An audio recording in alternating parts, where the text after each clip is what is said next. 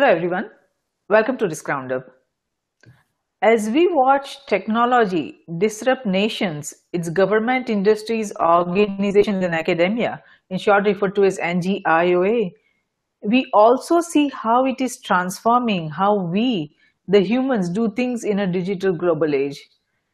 One of the fundamental elements of human lives, the way we borrow and repay loans, that is money, is on its way to fundamental transformation. For years, lenders have employed relatively static, tedious, and highly complex business models that lacked focus on consumer interest, experience, preferences, or priorities. But today, lenders find themselves challenged from all sides of innovations by innovators that are not only customer friendly but also seeking to disrupt the traditional model of lending and its associated businesses. From crowdfunding to peer lenders, the internet, e-commerce, and technology has brought transformative opportunities for lending profession and sector. At the center seems to be artificial intelligence-based new software algorithms that price and rate individual and business credit. In addition, paperless, that is digital processing, seems to have eliminated the slow and tedious pushing of papers that was a classic history between retailer, borrower, and lender. Lending industry has reached a point where simple and seamless financing applications offer loan approval and transparent pricing and terms on the very spot. In short, lending is becoming smart. So what does smart lending mean for individuals and entities across NGIOA? To discuss this further, I'm delighted to welcome Edwin Carcel to Risk Roundup. Edwin is the CEO of BitSmart and is based in United States. Welcome, Edwin. We are delighted to have you on Risk Roundup. Hey, welcome. I'm glad to be here. It's my pleasure. Wonderful, Edwin. So how is technology transforming lending industry, Edwin? It's basically simplifying a lot of the procedures. If you go and buy a house or a car, you typically have to fill out about 20 or 30 different forms per house and about 3 to 5 forms for a car. Just on that fundamental piece, our service will allow you to just have one signature on one document, and then all the subsequent documents are completely electronic and can be filed with both the state and the taxing authorities without any further human interaction. Oh, that is wonderful. It seems that technology is eliminating the burden that was once placed on the customer by making the lending approval process quick and hassle-free. As you were saying, they just have to sign one form. And so far, historically, it was the whole burden was on the consumer. They had to provide all kinds of documents. So this is a fundamental shift. So how is lending today different before internet and technology? Because now we have artificial intelligence, big data, blockchain, and so many more technologies that are bringing so many new kinds of innovations, and it is bringing fundamental transformation. Mm-hmm. Well, if I start with the loan origination component, it's essentially almost all the banks, particularly in the US, and there's an equivalent services around the world, base their lending on the FICO score. The FICO score is a predictive based on the history of somebody's ability to earn something. Within our system, we also are doing predictive analysis of their future earning. For example, if you're an MBA graduate and you've recently moved to Jacksonville, Florida to work for one of the major banks there, you'd typically start on between 80 and 100,000 plus upwards of 50 to 100,000 in bonuses. Within 3 years, you could easily be earning 150,000 as a base and a significant bonus on top of that. But with an MBA, you probably have $200,000 worth of student loan debt, which is a major drag on your ability to borrow money. But because we're predicting the future, if you average that out over a 5-year period, we can assess a higher rating or a better rating for an individual and give them a lower rate based on the fact of their future earning, which is very rarely, if ever, taken into account when people are applying for loans.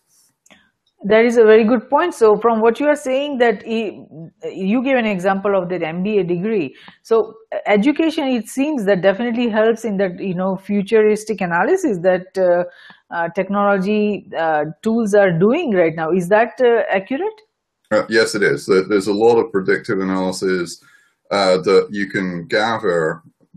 A lot of it is readily available on the internet. You just need to know where to look. So the ability to be able to make more money based on the education that consumers have, based on the degrees that they have, that is certainly helping. But what about the people who don't have those kind of degrees? How are they being evaluated? They're still being evaluated on their future projected earnings, but it's less of an uphill or an upwards trajectory for them. So we have to refine the amount of money that they can borrow more based on their current position and the stability of their current position. I see. So is this approach taken by your organization, or is it you see across the industry? It's trying to think. Within the peer-to-peer lending industry, I see this approach quite a lot. There's a couple of companies, particularly SoFi, and a couple of small niche players who are very, very focused on predictive analysis or AI, looking at an individual as a whole rather than their historical interaction with the credit companies. And they're getting very refined about what they look at. They'll look at Facebook postings, they'll look at a lot of things on LinkedIn, etc. And they'll also, if there's some questions or disputes over some of the information, they'll also ask for additional information that can be also proven electronically. For example, if you've got a paycheck, you can provide that electronically. You can now extract all of the information from that, find out which bank they're going to, and then double check that that amount is regularly deposited into their account. So that in and of itself a lot easier and confirms or improves the confirmation. I see. But Edwin, to me, it seems that this is probably a flawed approach, because you look at the organizations, there are many consulting companies who have started not looking at the degrees at all, because they feel that, having the degree or certificate does not necessarily translate into the performance at work. Your ability to make money, to be how prosperous you will be, or how much money you will make, how many innovations you will be able to create or innovate, that has nothing to do with the degrees. So if the industry is focusing heavily on this, degrees, like, for you have MBA degree, you would be given more benefit and you would get lending at a lower rate. That probably seems to be fundamentally, I think the approach is probably misleading, because we are in an age where people's ability, any individual's ability to innovate, to create a business, and to be prosperous and be successful has nothing to do with degrees anymore. Mm-hmm. Well, I would agree. There's an inverse relationship in a lot of cases to the quality of the degree or the type of degree that somebody has versus their future earning. My degree is from a small university in the United Kingdom, and it definitely wasn't a red brick or top line university. However, if you looked at my earnings potential or earnings over my lifetime versus somebody who graduated from Cambridge or Oxford, I would say they're probably on a par or slightly in my favor. A lot of the most successful entrepreneurs either don't have a degree or have a degree from a place that's nobody's ever heard of. But those are actually a lot of times outliers. Now, if you look at the earning potential within a company like Google or within Ernst & Young, etc., those are fairly well predictable. So at that point, if somebody's got a liberal arts degree, goes and works for Ernst & Young, there's a fairly good probability that within 2 or 3 years they will be on in excess of 100,000. And that type of analysis and that type of data is readily available. Now, that doesn't address the people who don't have degrees. Those people, if they've got a reasonable earning that they can show, and they have a fairly low debt to income ratio, which if they never went to university is probably highly likely, then they too can qualify for significantly better interest rates. It all comes down to the risk that the lender is taking. And if the risk that the lender is taking can be shown to be low, then the rates will correspondingly be low. Yes, yes. Now that I understand that. Now, how is big data reshaping the lending process? Is because you see across the industry that this is very heavily used for predictive analysis. That what kind of risk the lenders would be facing for any individual or entity who wants to borrow? I think for somebody who's borrowing against an asset, particularly, well, there's two different types of assets. There's assets that will appreciate like a home, or at least hold their value anyway. And then there's cars and industrial plant that essentially as soon as you start using it, it automatically loses value. In either case, you can base a lot of the predictive analysis on the actual default rates for the purchase of that type of equipment or an automobile or even a house. And there's now 50, 60 years worth of data that's available, of which probably only the last 20 years are really reliable. So you can do some predictive analysis on auto loans, just coming to my specialist area. Even in a high risk loan, auto loan, as long as it's not at the highest end, the default rate is approximately 2.4%. And somebody who's in that bracket would be paying somewhere in the region of 15 to 20% for their car loan. So the risk of the default is built into the interest rate. I see. Yes, I hear your point on that. Now, traditionally, businesses have relied heavily on credit scores to drive the lending decisions. But as you just suggested, now, there are different data points that are considered, like, education, degree. Now, so apart from, now, obviously, the credit history is not the only factor that is considered. Then education and other factors are also considered. So what other data points are taken into consideration for taking the decision of lending? Mm-hmm. Well, first portion is taking into account their current lending exposure, i.e. how many credit cards they've got, how heavily they're using them, whether they've got student loans or not. Whether they've got a mortgage or not. And actually a mortgage is more often than not a positive rather than a negative, unless it is so high that there isn't any more room for a person to actually spend additional money. So that's the traditional piece of the equation, plus the historical, have they paid their bills on time. What they're taking into account now is the type of employer that they're working for. If it's a large employer that will always pay, or pretty much always pay its bills.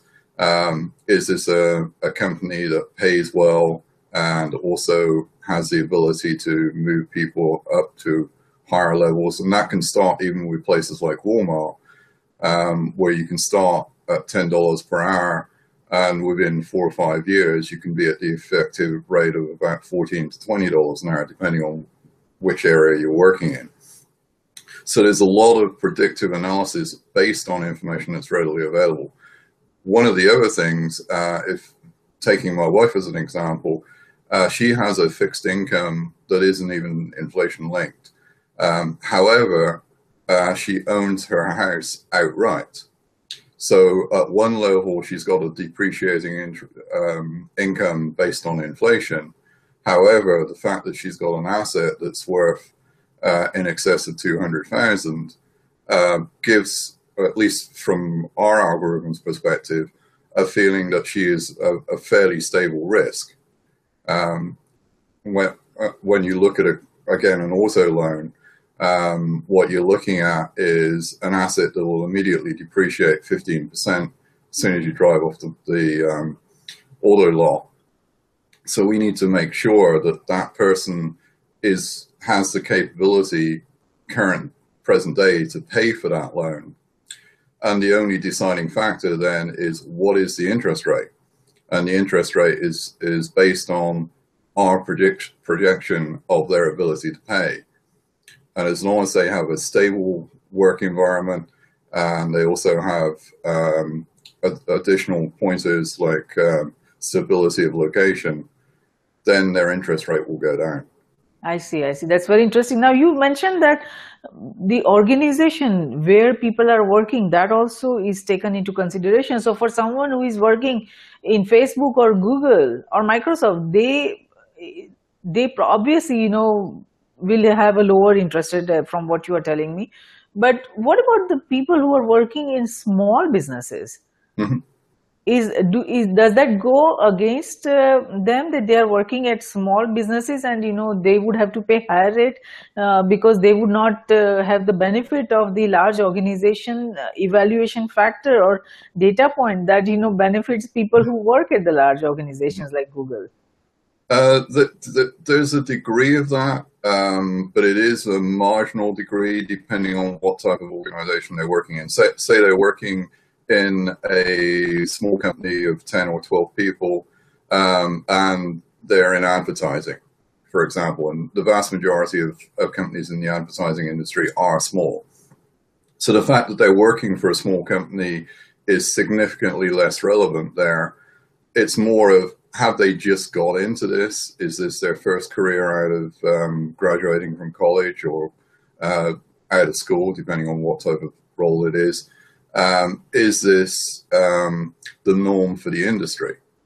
So all those types of things can be taken into consideration. The film industry is a classic example. Pretty much every movie is made around building an LLC or some other type of limited liability corporation. And then everybody from the actors all the way down to the grifts and the stage builders and all the rest of it are essentially hired for the duration of their requirement for that film. So if you looked at somebody who is in the film industry, producers and the executives on that side, a lot of them have an extremely spotty employment history. However, their pay is fairly high, probably 2 to 3 times a rate for a comparable skill somewhere else. So that can be built into the equation. I see. So there's a lot of variables here. Now, as an entrepreneur, unfortunately, I'm always seen as a high risk. Yes. It's just the nature of the beast. Yes. The only way to mitigate that is either become outrageously successful and not require credit, which would be the ideal solution. But being pragmatic, there is an expectation that somebody who is in a startup is of a slightly higher risk. And the only mitigating factors are they doing something that they've done previously for the last 3 to 5 years? And if they have, then that risk is probably a wash. If they're going into something completely different, then yes, that would probably raise the rate. Yes, but I think there is a room for improvement here. The way predictive analysis is done about borrowers' ability to repay the loan, or that they will not go in default, those kind of things, I still think that it's in a very nascent stage, and there is still a lot of room for improvement. How this should be evaluated, and what data points are more accurate. To justify who will be able to pay back and who is not going to pay back. But why is it so important for today's lenders to be so customer focused and take the burden away from consumers or borrowers? As we discussed briefly before, that there was before internet, all the burden of proving the ability to pay back was on the consumer. They had to provide all kinds of documents. Now it is shifting that the organizations or the lenders have to do the groundwork, and they have to figure out based on their artificial intelligence models or big data and all the social media information that they can get about whether that person is going to be someone who will be paying back the loan. So why has that changed? Well, part of it is the sophistication of the data gathering. Pretty much everything now that you've mentioned, from does somebody own a house, is somebody renting, do they have a driver's license, are they employed, do they have income, all of that can be electronically verified very quickly, and from a lender's perspective, more accurately, because people can very easily lie on a paper application, and it takes a lot of effort and a lot of groundwork to prove that. Whereas if somebody says they earn $4,000 a month, and you can see that $4,000 a month is going into their bank account by an electronic verification, you can be 100% satisfied that they're telling the right information there. And then when it comes to gathering this information, particularly in asset-based lending, there is a tremendous amount of competition.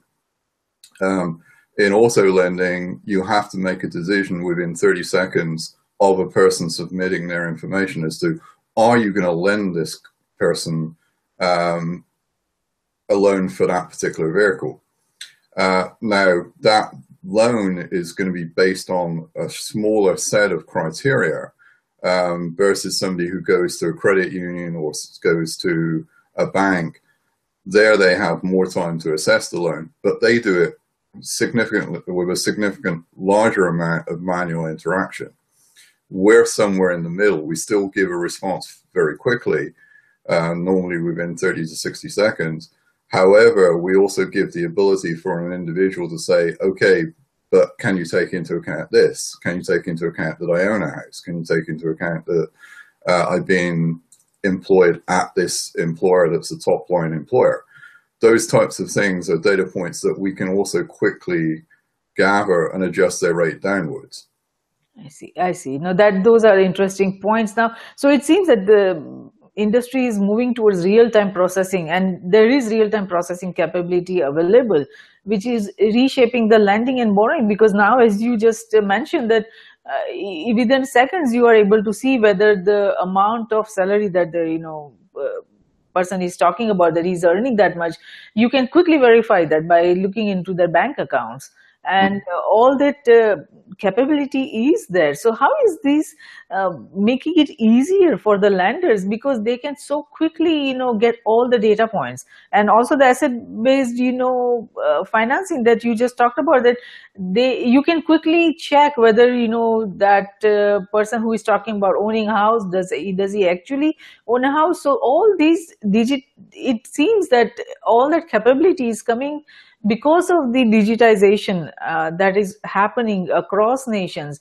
But not all the data is available still in digital format, right? Because there is a large effort to digitize everything, all the government records, all the industry records, all the academic records, but still not everything is digitized. So how is that taken into consideration as a data point? Because not all information is available digitally. Yeah, where there is time built into the equation, and if you're a business, you typically aren't applying for something with an expectation to get a result immediately. There is still a tremendous amount of manual processing. Because of that very fact that there is a lack of specific pinpoint information. And within the United States, within Canada, within most of Western Europe, a lot of that information, that at least for a top flight analysis of somebody's ability to repay a loan, is readily available. If you go to China at the moment is still building out the infrastructure. They started credit scoring probably in the last 5 years. they haven't really got an extensive track record yet. So they're still relying on a lot of the predictive analysis of future earnings, and they haven't got a foundation nor a history to look at to verify that that's accurate. So in theory, at least, interest rates should be higher over there, but because they're controlled by the government, they're actually on a par or lower. If you go into Latin America, surprisingly enough, the banking industry is more sophisticated in a lot of ways than here in the US. You can make instantaneous transfers throughout Latin America. You try and do that in this country, yes, you can do it, but you're paying an absurd premium for doing the same thing that they can do for free. What they don't have is, again, that history of collected data. If you go to Brazil, yeah, that's been around for probably 5 to 10 years. If you go to Chile, it's maybe 5 years. And because of the level of imprecision of the data that's being collected and the lack of verification, those markets at the moment, people are paying higher than they should do for the relative risk. And with our technology and with the convergence of the digitization of this information, yes, that will change. And I think it's going to change more rapidly, particularly in places like Latin America, than we will see it here in the West, because the incentives are just not there here in most European and US markets. Yes, yes, very true. Now, how many data points are necessary for a lender to make a decision? Because if you look at the internet, I mean, if you try to do traditional identity check or look into the social media or Google searches, there are so many indicators. So how many indicators are taken into consideration for any lending application to see whether, these data points are necessary to make a lending decision? For us, we take into account approximately 10 different data points. They start with the traditional data points of what is the current credit profile, i.e. how much money have they borrowed and how much have they paid back. Then we look at utility bills as a pretty good indicator of stability and also a pretty good indicator of priority within somebody's spending. We'll look at their savings profile, if they've got money saved up in a bank or they've got money invested in the stock market. Then we'll look at them as an individual and confirm their identity using a government-issued identity, such as a driver's license. Now, as it turns out, not every state is as rigorous about checking their driver's licenses. So in some states, we would want to double check that identity, but in most states, we'll just accept the driver's license. Now, that's just basically identifying the person and their credit. Then we start looking at information that we can glean from LinkedIn. How long have they been with their present employer? How long have they been working in their chosen industry? Do they have a degree or do they not? Are they working in an area of the country where it's high risk or high concentration of people who default on their loans? And so then we've moved from them as an individual to the actual environment that they're living in. Is there a high risk of a car being stolen, for example? There was a gang of people, and the reason I mention that is there was a gang in San Diego that was buying BMWs and Lexuses and other cars on credit, perfect spotless credit records. They were driving those cars down to Tijuana, driving them to a chop shop, never paid for the car. So they got the benefit of taking them, stripping the cars. It took them about 2 years to figure out this is what was happening. I see. That's very interesting. So you don't take into consideration whether an individual is using Internet Explorer or Firefox, or whether an individual on Facebook, how many friends he has. That kind of data is not taken into consideration? It is, but it's not a high priority. I see. If somebody has 2,000 people on Facebook, one wonders how much time they're spending on Facebook. So there could be an inverse relationship there to the amount of time they're focusing on their job. However, if their job is something that they can go to, and they only need to be present for their job while they're actually there, i.e. it's not a professional job, then what they do on their spare time is less of a concern. We're not going to go and, for example, try to analyze whether somebody has posted 15 pictures of them partying. To us, that seems somewhat irrelevant. We're not in the business of trying to police what people do in their spare time.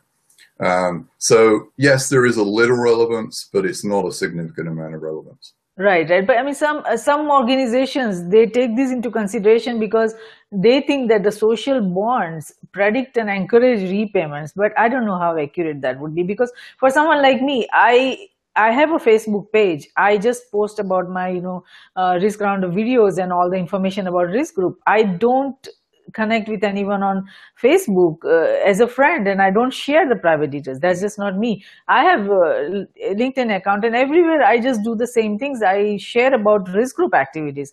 I don't share about my private life. So how are lenders going to evaluate me whether I will be able to repay my loan or not, looking at how many friends I have on Facebook, because I don't keep friends on Facebook. So I think that is very inaccurate way of going, but some lenders are doing that. So I'm not sure how accurate that is and how they can evaluate the ability of someone repaying their loans. But anyway, now let's go talk about the algorithms that have been have started being used for lending decisions, because it seems borrowers are also being evaluated by algorithms for lending decisions. So what kind of algorithms are there, and what do the algorithms look at?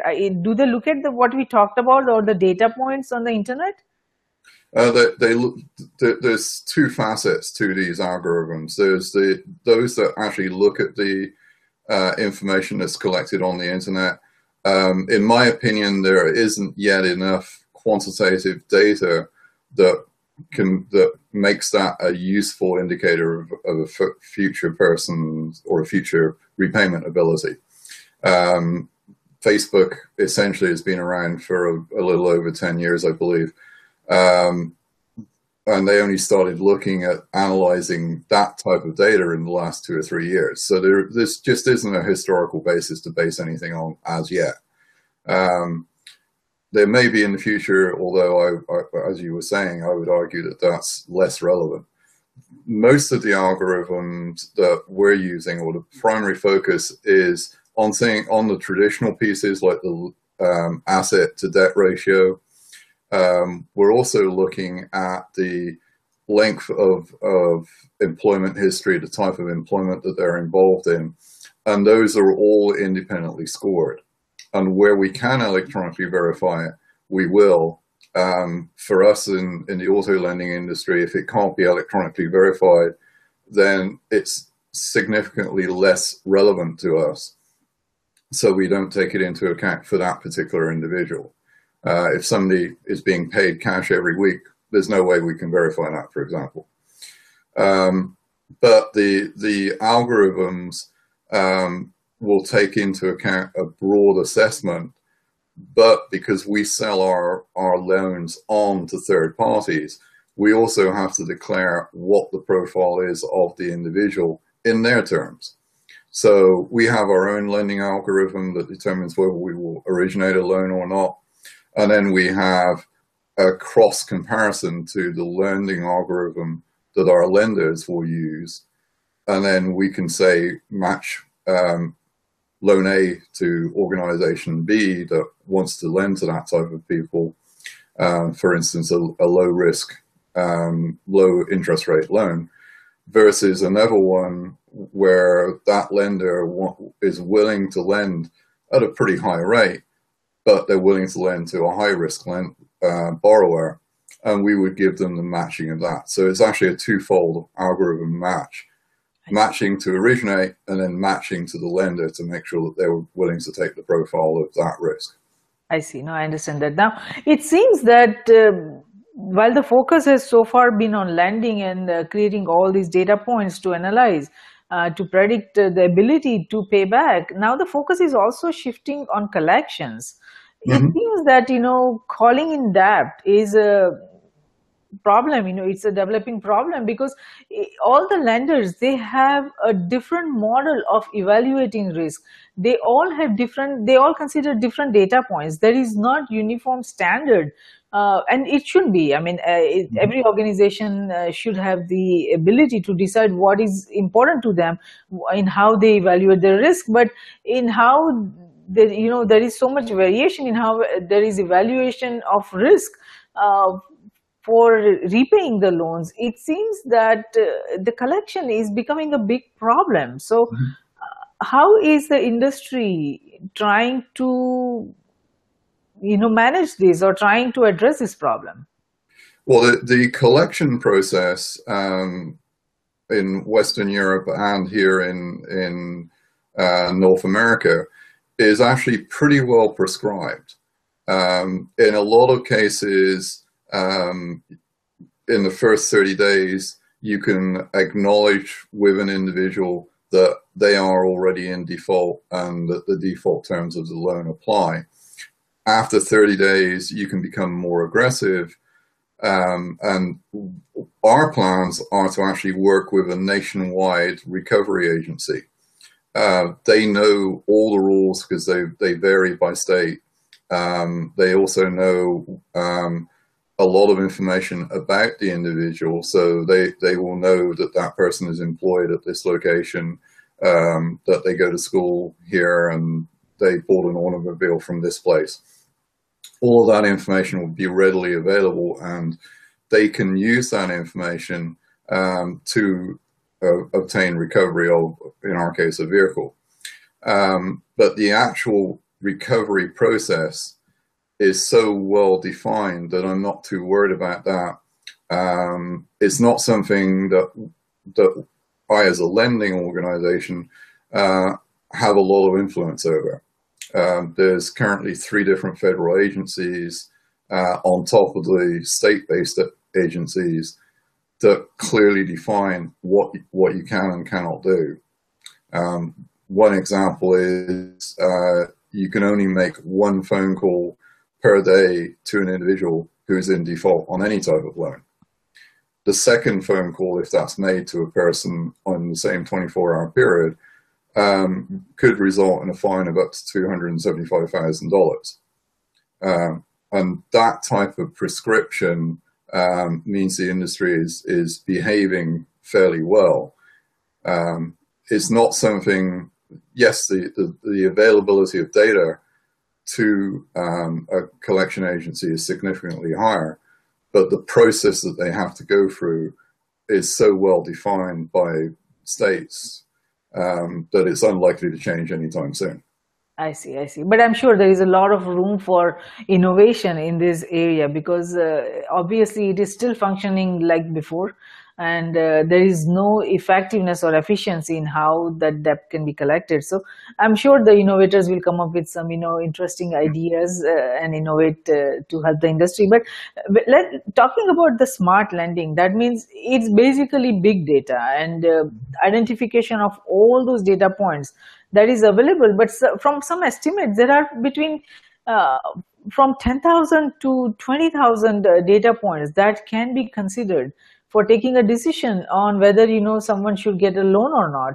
So, but from what I'm reading, that the industry, the players still don't know what each of the data point means and how to use that effectively. So, what kind of effort is going on to understand what each of those data points, like there are thousands and thousands of data points are available. So how to get some intelligence from that, how to make sense of that data? You're right. At the moment, it's almost the Wild West as far as how many data points you can look at, how you can apply them, what the sensitivity is of a data point, i.e. how readily can you collect the information, how accurate is the information that you collect. With the FICO score, that has a 30-plus year history and was collected by one company based in Silicon Valley. They have a very heavily defined and well accepted process, but it is only what I would consider 20 to 30% of the total score that people use these days. The other 70%, it's essentially right now up to the individual lender how they use that. There is some standardization on the back end to a degree, but even people like Lending Club have fallen foul of this. They've defined lenders as safe and stable as far as their lending is concerned. And then they go and sell that loan to a third party. That third party is determined that they don't meet the criteria after the fact. And Lending Club ultimately, in that case, bought those loans back at face value. So there's a lot of things that just aren't defined uniformly that really, realistically, ultimately will need to be defined. I think there's probably a 10-year lag. Traditionally in the banking industry, and I've been in the banking industry over 20 years, there's a 10-year lag from when they start messing around and considering new approaches before they even get to the point of sitting at a table and starting to define common terms so that they can all talk the same language.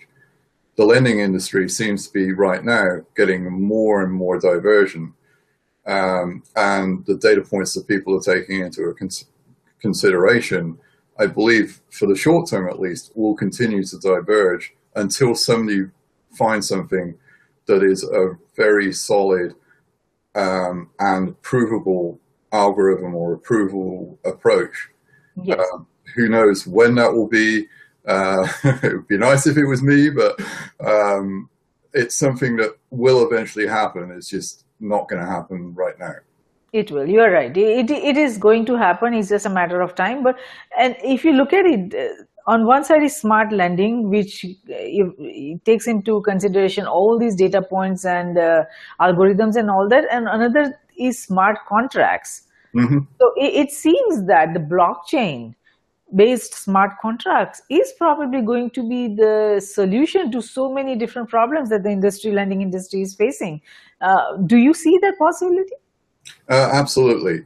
Again, within our niche area, we're planning to use a smart contract to define the umbrella lending loan, i.e. how much money are we giving to borrower A, and over what time period and what the expected repayment is. Also, within the smart contract, we'll define what happens if they default on any particular piece of that. On the other side, because we're making these loans up from multiple different lenders, we portion out each loan and have a separate smart contract which says how much money we owe each lender. And that then is triggered so that every time when somebody pays us their monthly payment, our system automatically splits it across the lenders of record at that moment and automatically pays them. So in essence, there's no human interaction throughout this entire process. And the beauty of that is a lender, if they choose, could cash out of a portion of their portfolio and sell it on to somebody else. We don't care. As long as we have a record of that transfer, we're just interested in, on this date when we receive this money, where do we need to send it? And all of that is totally automated behind the scenes.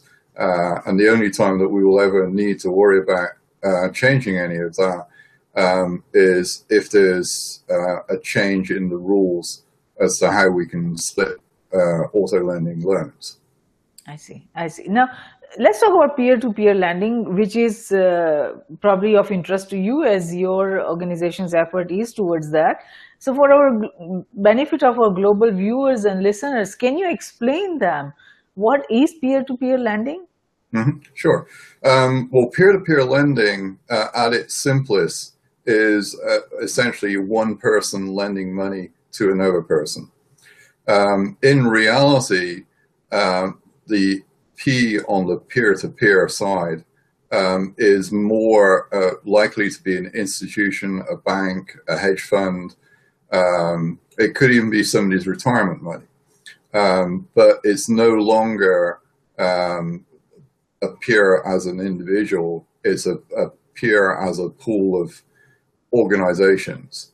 On the other side, the 2P piece, those are typically individuals or individual companies. So there isn't really a fluid market in an abstract sense of individuals lending to individuals. It is definitely 80, 90, even 95% large corporations that are lending to individuals. I see. So do you see a possibility of the individual to individual lending happening in near future? I believe there is. There's a lot, again, it all comes back to technology. There is a couple of companies out there that are providing the ability for an individual to move their retirement funds into a peer-to-peer lending environment. If you look at and again, I only have stats for the US, but if you look at the US and look at an individual savings, if you look at their savings in retirement accounts versus their savings in their banking, for example, it's about 20 to 1. 20 times as much money is in retirement accounts as in accounts that you as an individual can access straight away in your local bank. But with that retirement money comes a lot of rules and regulations. What these companies are doing is taking the rules and allowing, again, my company to access that information without me having to worry about the reporting requirements, because they automate all those behind the scenes for me. And that allows me as a person with retirement funds to say, okay, I want to put $25,000 into an auto lending environment or into a home loan lending environment. And that money is then available as if it's any other type of resource, but it gives the rate of return significantly, or it gives a higher rate of return to an individual than they would see if they put that money with a bank and then that bank subsequently lends it on. Yes, yes. No, I think there needs to be probably some solutions around that, because I would personally, like to see that my retirement money in the account that I'm, investing, I'm only allowed to invest in certain companies or certain, funds.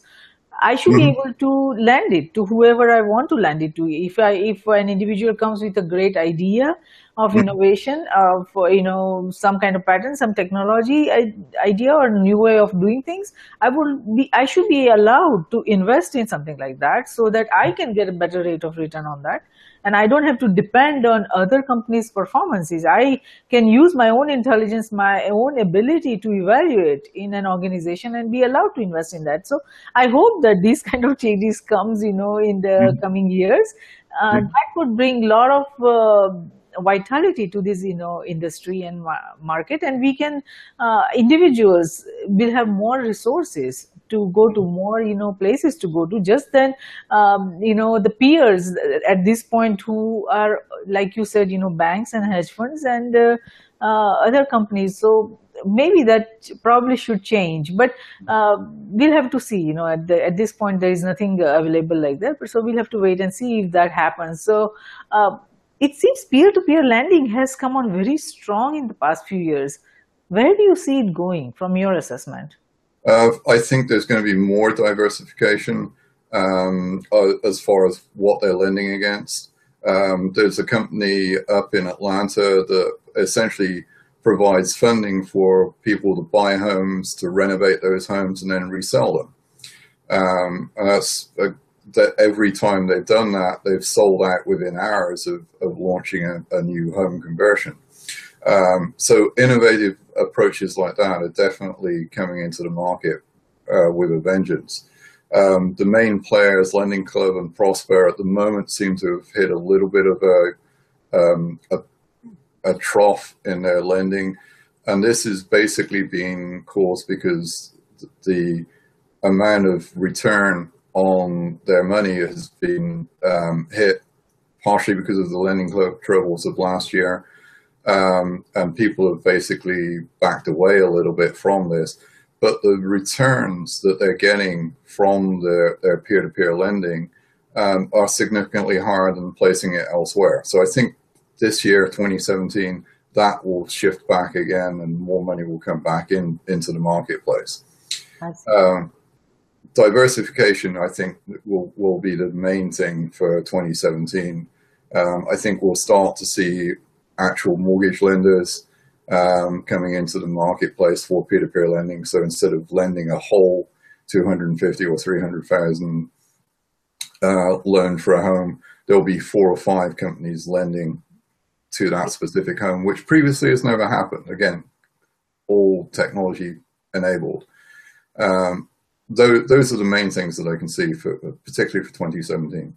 But that would be very interesting. One lender doesn't have to take all risk. They all 5-6 people lenders can join hands and lend. That would be very interesting. It would be great to see what outcome it has and how it is accepted or how much interest is there. But it seems peer-to-peer lending, so as we have been discussing, it brings borrowers and investors together on the same platform using technology and taking out the middleman, which is the humans here. But it's still, the process is pretty much the same. It's just that technology used and not the human is used. But otherwise, pretty much everything remains the same, and the digitalization process has helped in speeding up the processing. But what impact do you see on of this peer-to-peer lending on not only the banking but the global financial industry and the economic system? Because the humans are being taken out, the technology is coming in, and there's so much more technology that will come that will be at the center of this processing. So how do you see this impacting the overall global economic system? I think the main thing is more fluidity of movement of money. Right now, there's a lot of constraints over what you as an individual can do with your money. If you place it with an IRA company, you've got to buy from one of their specific tracks of investment. With this diversification and the ability for you to be able to access multiple different types of investment vehicles, lending being just another one, I think we'll see a lot more individuals get into this type of lending. When you look at cross-border lending, right now, that's essentially at its infancy. However, in places like China, the Philippines, Malaysia, that have very heavy controls on the transfer of money out of their country, the big exception to that is if they're investing in equity, or if they're investing in hard goods, i.e. automobiles or even real estate, they can then take that money out and they don't have to invest it directly. They can invest it through peer-to-peer platforms. And that gives them an opportunity to get a higher rate of return that they otherwise wouldn't have access to. And the US is an insular economy for the most part, even though it's the world's largest currency for trading. The average American buys domestically. But there's going to be a larger proportion of people who want to invest overseas. And a lot of this technology is going to allow cross-country and cross-border investment of all sorts of different types. Yes. And the assessment of that will be more readily available online. Yes, yes. So it seems. Now, what we talked about auto loans that are on the peer-to-peer platform. You briefly talked about the mortgages also that will be coming in the near future. What other kinds of peer-to-peer loans are available at the moment for consumers? The largest market right now for consumers is essentially replacement of credit card debt. And that's where Lending Club and Prosper originally targeted their market. The other major area, which is by volume equal and more likely will take over from that, is companies like SoFi and Common Bond, who are providing loans to replace or repay student loans, reducing the interest rate that they are paying. I've seen a couple of other novel solutions. For instance, SoFi and Common Bond can only lend to people who are resident in this country for a student loan. But there's a tremendous amount of expatriate students who come into this country. They don't have access to government subsidies or government subsidized loans.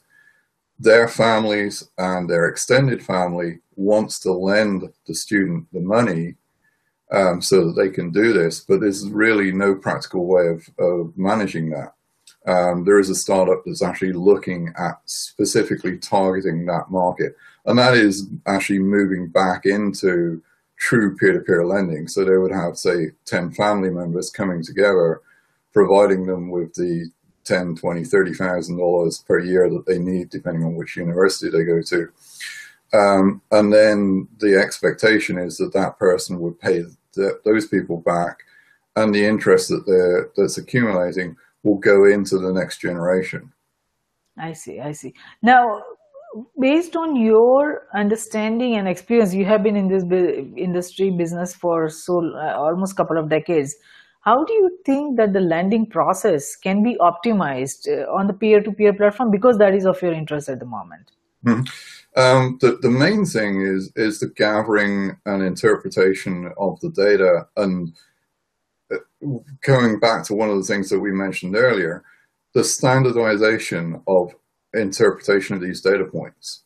Once that happens, then I think a lot more individuals will be willing to put their toe in the water and actually lend directly through a peer-to-peer marketplace.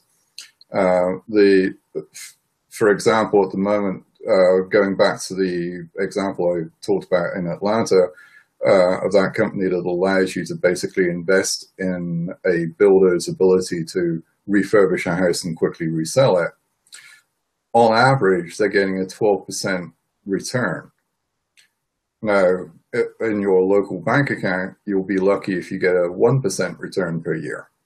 And they're basically that arbitrage, the ability for you to get that higher return while doing good for somebody else, is going to appeal. One of the other things that I've seen, particularly with the new generation, is they want to see things that do good for others more so than any other generation. And what that means to the lender is, I, as a lending organization, want to also participate and give back some of our profits by enabling people who wouldn't otherwise be able to afford cars to afford cars.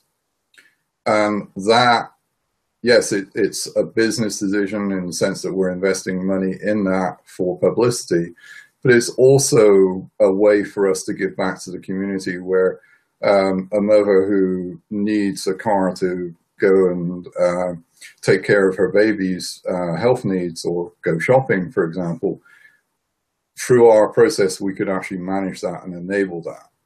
And I can see that that's going to be becoming a more regular feature of a lot of the up-and-coming companies around, that they will put some of their profits back into society to do good. Yes, and that would be so welcoming. That is a necessity. We need to, unless everyone has opportunity, we won't be able to bring the security that we need, or we all won't be able to advance as a society as we would like to advance. So based on your understanding, what challenges still remains for the lending industry, where they would like to do, good, where they would like to progress, advance using the technology, make it more customer friendly, make it more transparent, make it more easily accessible, affordable, all of that. But it's still, they are not able to go there because there are obstacles in the way. Mm-hmm. Well, I think a lot of it, particularly when it comes to providing loans to people who are in non-traditional spaces, People who have historically always scored higher or lower on their credit scoring, that's going to be a difficult area to tackle immediately. One of the things that one of the people that I've been discussing with when we first started this business several years ago, that he just wanted to lend to anybody who wanted to buy a car. Well, that's a great way for us to go out of business very quickly. Having said that, once we've got the cash flow and once there's enough support in place, then we can start tackling these higher risk aspects of society. And ultimately, I think after a 5 or 10 year period, we can prove statistically that the risk that is being taken is much lower.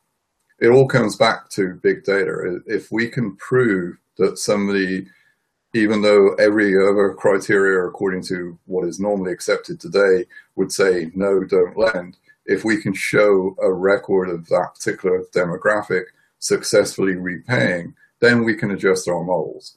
I don't think there's ever going to be, here's the algorithm of today and it will be the same in 20 years' time, which is basically the way the banking industry has been working for the last 30, 40 years.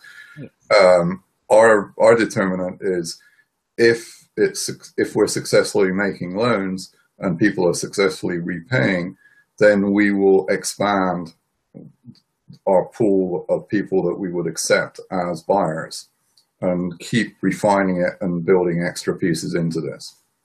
Yes, so it seems that the desire is there to make a difference, and steps are being taken one step at a time. It obviously nothing is going to be done overnight. This is a process, and it will take probably years before the nature of the changes that we want to see would be there in the lending industry. But at least the acknowledgement is there that this is where we should be thinking about, and this is where we need to put our efforts so that we can as a society go forward together hand in hand. Would you like to share with our global viewers and listeners what BitSmart is about and what your efforts are currently? Sure. BitSmart is a auto lending marketplace. We're using peer-to-peer technology to be able to lend to a broad spectrum of people. Our vision is that anywhere where you go and look for or research for a car, you'll see lending by BitSmart. Once you've entered your information once with us, looked at one specific car, if you go to another car, you'll be able to gather that information about the car, and we'll adjust the loan automatically for you. So you'll no longer have to apply individually to individual places. The other thing is, from our standpoint, you'll be able to select the car, finance it online, and then pick it up at the dealership. Big plus for you as an individual, you just sign a piece of paper at the dealership that says, I've taken delivery, and that's it. The rest, you don't spend hours and hours navigating through the dealer. From the dealer's standpoint, it's incremental revenue that they're seeing from an online source that they wouldn't have come across before, who's already pre-qualified, ready to go. That's an ideal consumer for them. Yes. So that's our niche. Our plans for the future are to include the ability to have a car that is owned by multiple people, because particularly in Europe, and it's starting to happen a little bit in this country, people are now realizing that they don't need a car exclusively for their own use. And they are willing to pool together and actually buy a car and share it with several other people. The problem with that is at the moment, there's no ready way of assessing and distributing those costs.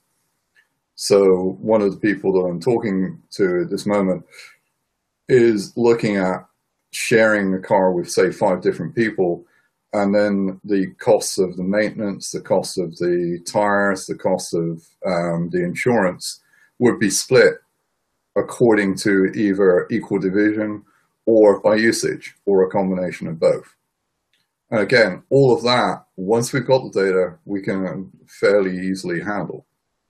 So that's one of the ways that I see our service morphing over the years. Right now, we're just tackling that pain point of you want to buy your car, you don't want to sit in a dealership for hours at a time negotiating the fine point.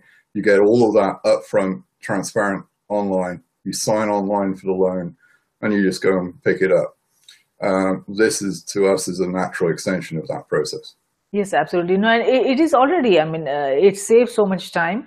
It is very efficient. It is very effective, and it cost, of if you look at how many hours you have to sit in the dealership to get your car. If you translate that to the amount of money that you save by not sitting there, that benefits are already there.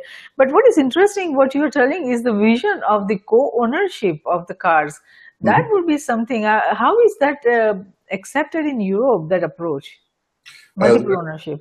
There is a couple of cities in Germany. They have taken a stance that no automobiles will be allowed in the center of those cities. And even Paris, at one extreme, is looking at implementing that from 2020. But what it means is people will drive to the periphery of that city. They'll offload their groceries and everything, and then just take them to their own house. And what they found to encourage people to do this, because they're primarily families, is they've made cars available to them for whatever their need is. And that's one extreme that we've seen. But particularly in large urban centers, New York being one of them, Mumbai in India, you're seeing a lot of people who just don't want the hassle and aggravation of owning a car, yet when they need one, they want to have one available. Right now, there's two approaches. You either do a car rental or you use one of the fractional lending companies that lend a car specifically for you, but you pay a monthly subscription. To me, it seems that more than the individuals sharing the ownership of the car, I think a better idea but more effective focus would be to have the joint ownership between an employer and an employee, because how the car is being used. If I'm employed by an organization, the moment I leave the house, that car is being used for the benefit of the employer. When consultants go from one side to another, they are basically driving their own car for the employer's benefit. So the ideal sense would be that the employer shares the ownership with the employees, because the car is being used both for the private use as well as for the professional use. And it would be fair for all the employers to pay for the insurance, to pay for the expenses, and to have some sort of ownership for that, because the boundary between personal use and professional use of a car is disappearing. And if I look at my husband, he's using the car for his company's use 90% of the time. Only 10% of the time I see him using for the personal use. And still, it is, he as an individual is paying for all the expenses.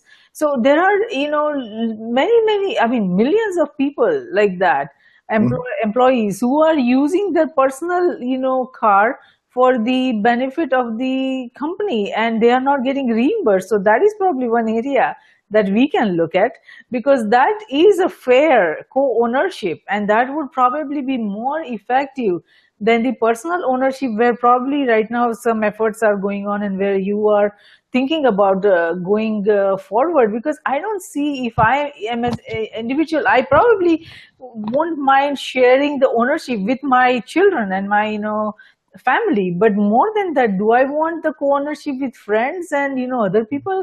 I probably would not. So yeah, as a family we can have co-ownership, but I think that more effort should be probably put that would help consumers.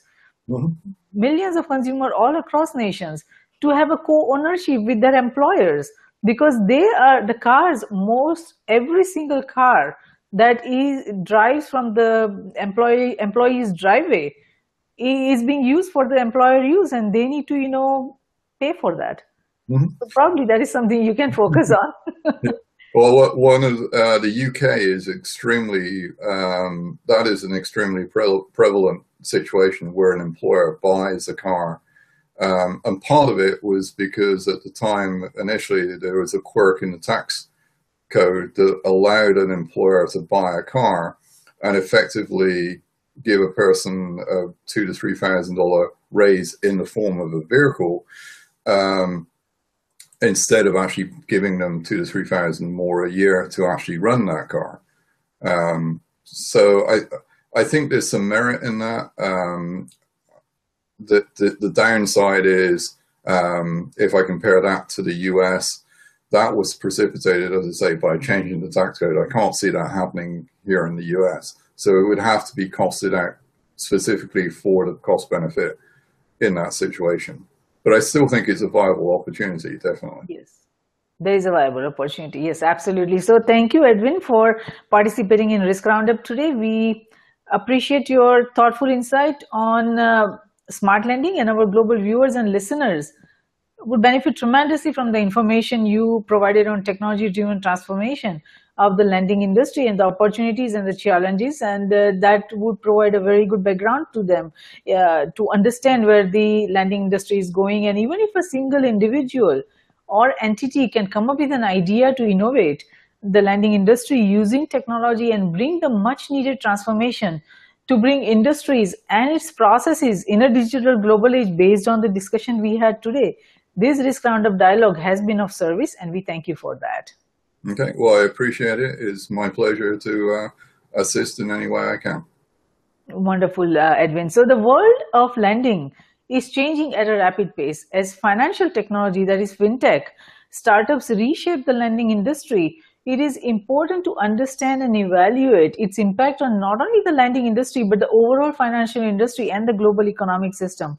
Risk Group Cybersecurity Risk Research Center and Strategic Security Risk Research Center are created for this very reason, to identify, evaluate, and manage the risk facing NGIOA in CGS, that means nations, its government, industries, organizations, and academia in cyberspace, geospace, and space, and discuss, debate, and define necessary framework, structure, processes, tools, and technologies to manage the security risk of not only the digital global age, but also of the coming technological superconvergence. We at Risk Group believe that risk management, security, and peace walk together hand in hand.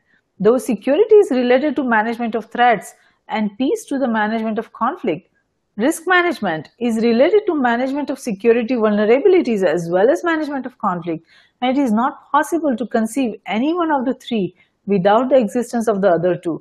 All three concepts feed into each other. We believe that the security we build for ourselves is precarious and uncertain until it is secure for everyone across nations. Tradition becomes our security, so if we build a culture of managing risk effectively, it will lead us to security, and security will lead us to peace. Let's manage the existing and emerging risks together. For more information on the Risk Roundups, to other Risk Roundup videos, or hear the Risk Roundup podcast, please go to riskgroupllc.com and do not forget to subscribe and share. Until next time, I'm Jayashree Pandya, host of Risk Roundup, signing off. See you next time. Thank you.